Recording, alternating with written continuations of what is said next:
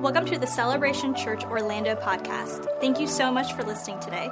We hope it encourages you and inspires you. Here's today's message. Amen, amen. Hey, good morning. How's everybody doing? Doing good?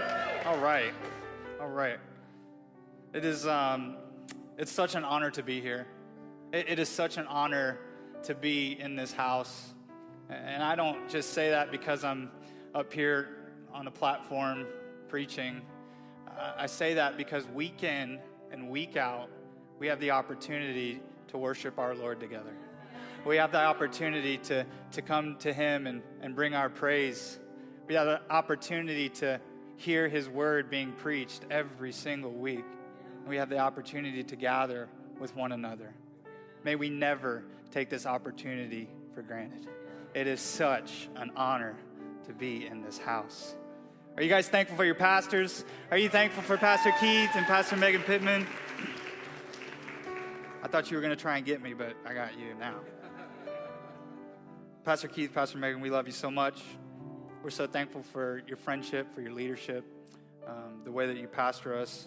I'm thankful personally for you, and I'm so thankful that, and humbled, honestly, that you would entrust me with the opportunity to come up here today.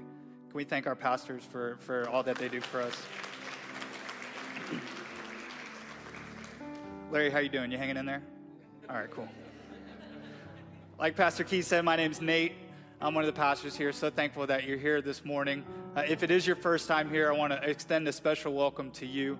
If you're tuning in online, if you're joining us, welcome. So glad that you're here. Make sure you let us know that you're here, especially if you're in the building too. Make sure you come out and meet one of us out in the courtyard. I'd love to shake your hand. I'd love to hear your story and hear how you came about Celebration Church and see if there's anything that we can do for you. Today we are continuing on in our new series called Grace to You. Grace to You, where we are looking at the book of Romans, this beautiful letter written by the Apostle Paul. And it is such a rich and profound piece of work by the Apostle Paul. It is chock full of foundational truths, and probably my favorite letter by Paul. I'm going to go ahead and let you guys know that there is absolutely no way that we're going to be able to cover everything in the book of Romans in these next few weeks. It's just not going to happen. So a couple of things that you can do. One, obviously, if you've never read the book, I'd encourage you to do so. I think every single Christian should immerse themselves in this book because it has such foundational and rich truths to our walk. And I truly believe that it can transform your life. Secondly, join us for After the Message, our podcast, a new episode that premieres every single Thursday during this series. And it's just a great conversation. Pastor Keith was on last week, and we had a lot of fun during that one. But it gives us a little bit more time to talk a little bit more around the context of what's going on. And we have some outside voices that come in as well. Today we're going to be looking at Romans chapter 5. Romans chapter 5. And if you are new to the faith, first of all, you're in the right place. And Romans is towards the end of your Bible. And if you don't have a Bible, we have one for you out in the courtyard that we'd love to gift you on your way out. If you've been walking with God for a long period of time, you're also in the right place. Isn't that great that we can have both trajectories of faith sitting next to each other in the same house? That's such a blessing, and it's not common. So praise God for that. Romans chapter 5. We're going to be beginning in verse number 12. When Adam sinned, sin entered the world. Adam's sin brought death, so death spread to everyone, for everyone sinned. Yes, people even sinned before the law was given, but it was not counted as sin because there was not yet any law to break. Still, everyone died from the time of Adam to the time of Moses, even those who did not disobey an explicit commandment of God as Adam did. Now, Adam is a symbol, a representation of Christ who is yet to come. But there is a great difference between Adam's sin and God's gracious gift. For the sin of this one man, Adam brought death to many, but even greater is God's wonderful grace and his gift of forgiveness to many through this other man, Jesus Christ. And the result of God's gracious gift is very different from the result of this one man's sin. For Adam's sin led to condemnation, but God's free gift leads to our being made right with God, even though we are guilty of many sins. For the sin of this one man, Adam, caused death to rule over many, but even greater is God's wonderful grace and his gift of righteousness. For all who receive it will live in triumph over sin and death through this one man, Jesus Christ. This is God's word for us today. If you are taking notes this morning, you can write down, even greater. Will you bow your heads in prayer with me? Heavenly Father, we're so thankful for the moments that we share. God, we're thankful for your word, Lord. We're thankful for this house. We're thankful for all those that you have brought here today. God, we need your grace. God, we need your love. God, I need your grace. God, I need you to speak. Lord, we can say all we want, but unless you speak, it's meaningless. So I pray that you would be with us this morning. It's in Jesus' name, and everybody said, amen. Gregor Mendel was born in the year 1882 and is what is referred to now as the Czech Republic. Mendel came from humble roots, and his family were farmers. He was brilliant, however, and aspired to study some of the great topics, mathematics, science, philosophy. However, because the family struggled financially, he wasn't able to get the higher education he desired. So he did what anybody would do in the 1800s when they couldn't afford an education. He became a monk, and he served in a monastery. Because in the monastery, you were able to receive the education, the higher education, for free. But it's because you served there. Well, Mendel actually decided to go back to his farm boy roots and started to tend the garden. But he didn't just tend it, he actually started to study it. And he actually started to apply those mathematics and science that he was learning. And the reason that he was studying it was he was interested in the character traits that were being passed down from one plant to the next. As a matter of fact, he is recorded as studying over 28,000 different kinds of pea plants. Mendel was the one who actually discovered the principles for the rules of heredity, and they later became known as Mendel's laws of inheritance. Like many artists and great thinkers of their time, that he wasn't appreciated, and it was only after his death that he was given the name the father of genetics, and helped propel that study to what we know today. Genetics, what we inherit, unfortunately, is not just our eye color or our skin tone or our good or bad traits. Unfortunately, no matter who you are or where you come from, we have all inherited from Adam sin. You are most likely familiar with the story, so I'll be brief. But God creates the heavens and the earth, and he creates man as well, and he places him in the garden. But he doesn't just place him there to fend for himself. He actually gives him the proper instructions he needs to live a fulfilled life. Not only does he do that, but he also prohibits things and asks Adam to abstain from certain things. Well, as the story goes, Adam directly disobeys this mandate from God, and sin immediately enters the world and begins to wreak havoc and contaminate everything. Shame is induced for the first time ever. A fractured relationship between God and man occurs. And then ultimately, condemnation by expulsion from God's presence. Sin begins to go to work immediately. Romans 5, however, says something interesting about this in verse number 13. Yes, people sinned even before the law was given, but it was not counted as sin because there was not yet any law to break. Something to chew on, So, something interesting to ponder. Sin came into the world, not counted as sin, and yet the consequence of sin still remained.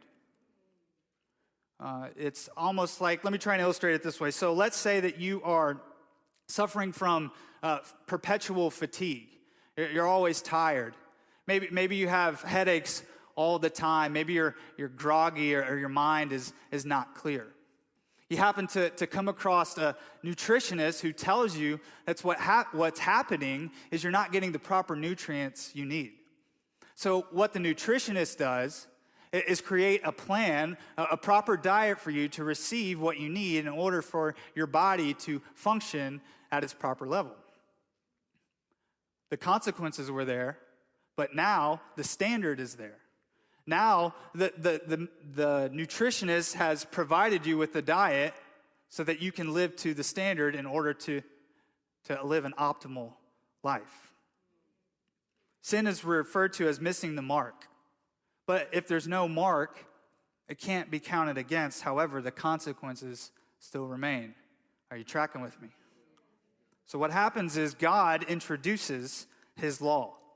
And if you've ever read the law, it is intense, it is extensive, it is complex, and it is impossible to uphold. And that's precisely the point. You see, God is so holy, so sacred, so set apart, that in order for you to even be on the proper level, if you will, you would have to uphold the law to the T, perfectly, your entire life. And it can't happen. Because sin is powerful. Sin ushered in the law. It gave birth to shame, it separated us from God, and it ultimately condemned us to death. You see, God's law could never get rid of sin, it could only expose it. Sin is indeed powerful.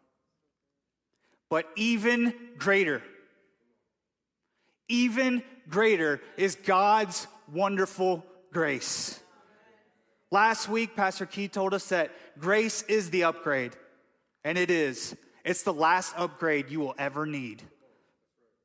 You can search every facet of God's grace, and you will never scratch the surface of how wonderful it is. It is incomparable to sin. It transcends it. It is unrivaled. Somehow in our theology, we've come up with this narrative that God and Satan are duking it out in this grand boxing match. And we're in the arena watching, hoping that God comes through and wins. I'm here to tell you today, my friends, and remind you that the war is over. I'm here to remind you that it is finished. You cannot compare God's power to the power of sin, and his wonderful grace cannot be compared to it as well. My question to us is, are we living like it? Are we living as if we are triumphant over sin? And I'm not just talking about your bad choices. I'm talking about everything that makes us fall short of God's glory. Let me put it to you this way. Does anybody else on the planet besides me watch baseball? Jeff watches baseball. I know Jeff watches baseball. But I ask that because not many people watch it anymore. However, it's a great game. Anyways, the way that you win, obviously, is by scoring more runs than your opponent. And the way that you score more runs than your opponent is you have to circle all 4 bags and touch all 4 bases.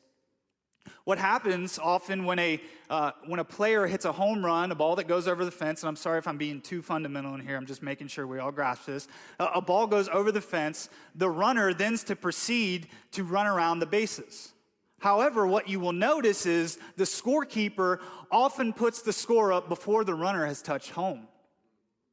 The runner still has to run the bases, but he does so in victory. This is our relationship to sin in our life. We have victory over it, but we still have to run the bases. Are you tracking with me, church?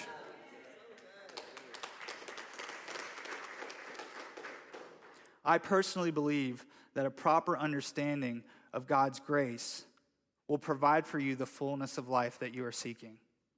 I also believe that an improper understanding will be detrimental to your walk with God. Grace is not in the business of excusing sin, it is in the business of eradicating it.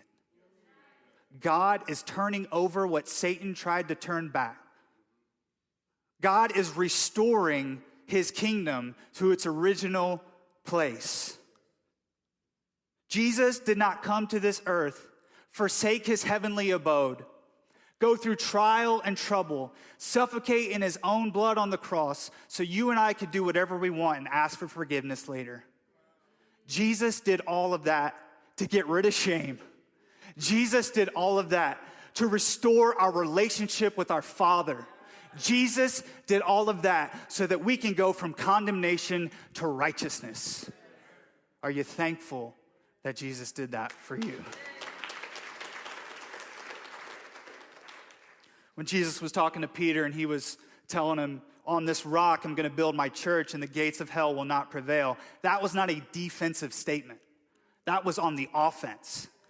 What Jesus was saying is, my kingdom is coming and there's nothing the enemy can do about it.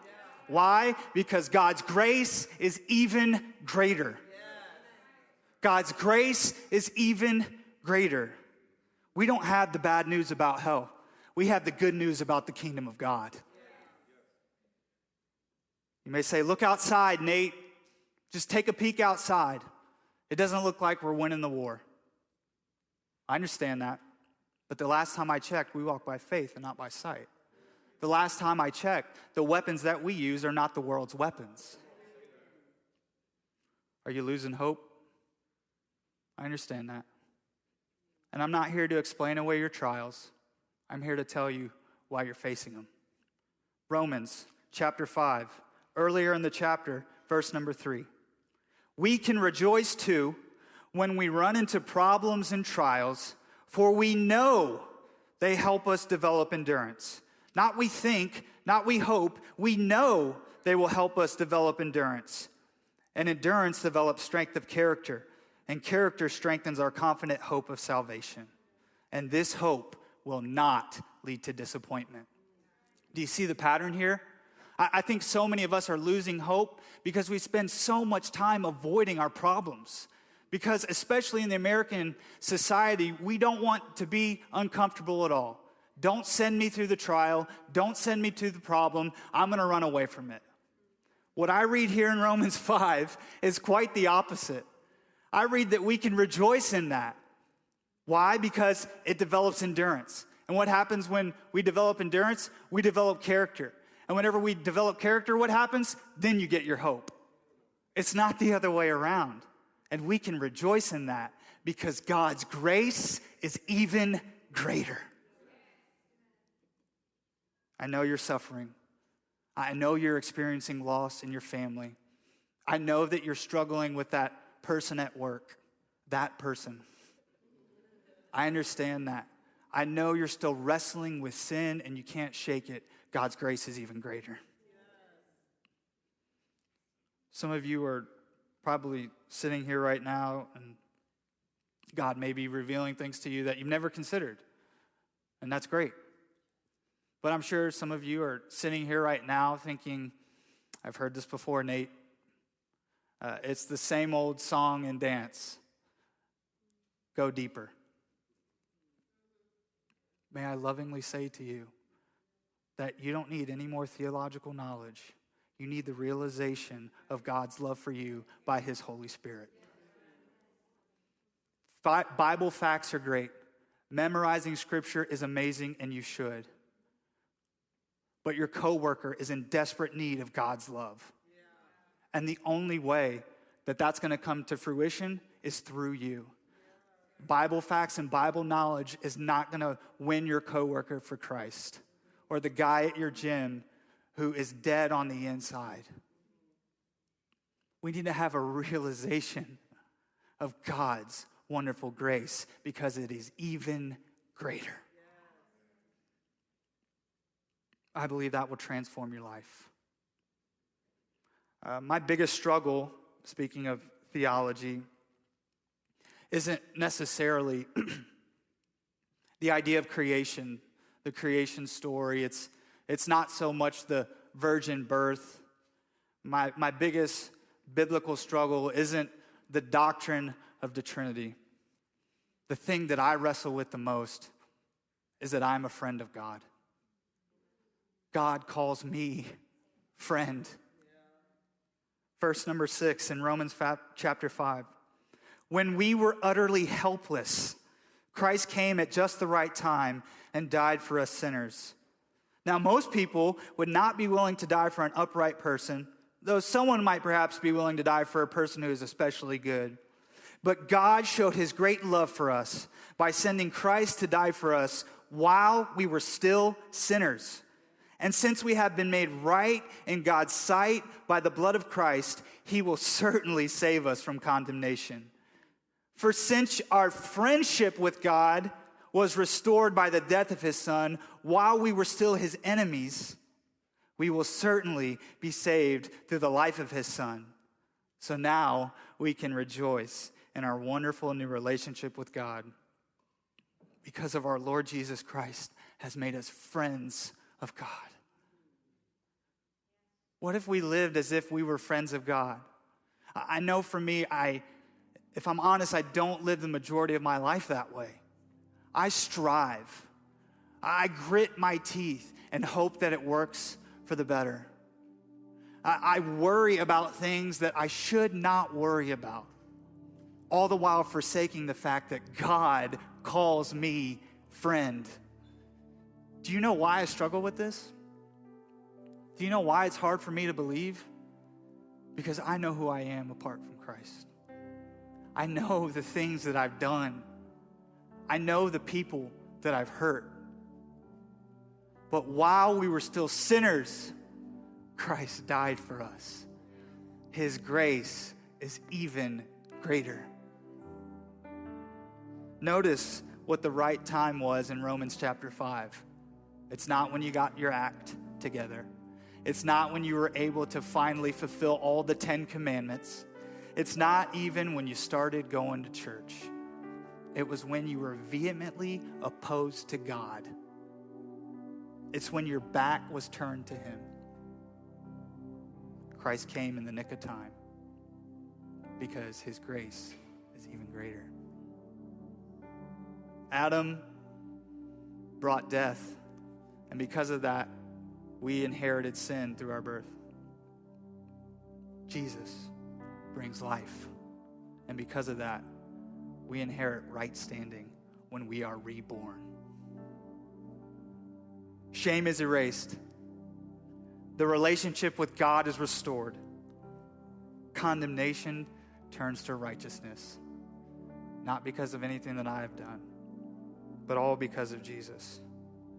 God's grace is even greater. Will you bow your heads and pray with me?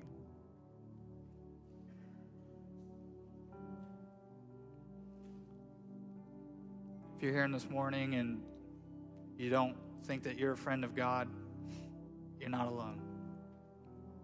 You're not alone. I want to give you an opportunity to respond to God's incredible, wonderful, powerful grace. If you know that you need God's grace right now in any aspect of your life, just raise your hand. That's all I'm asking. Any aspect of your life, if you need to realize it right now. God, you see every single person. You know every single circumstance. I pray right now that your spirit would be so real in their lives. They would feel your love. They would know that you love them and that you would walk with them from henceforth. It's in Jesus' name we pray. Amen.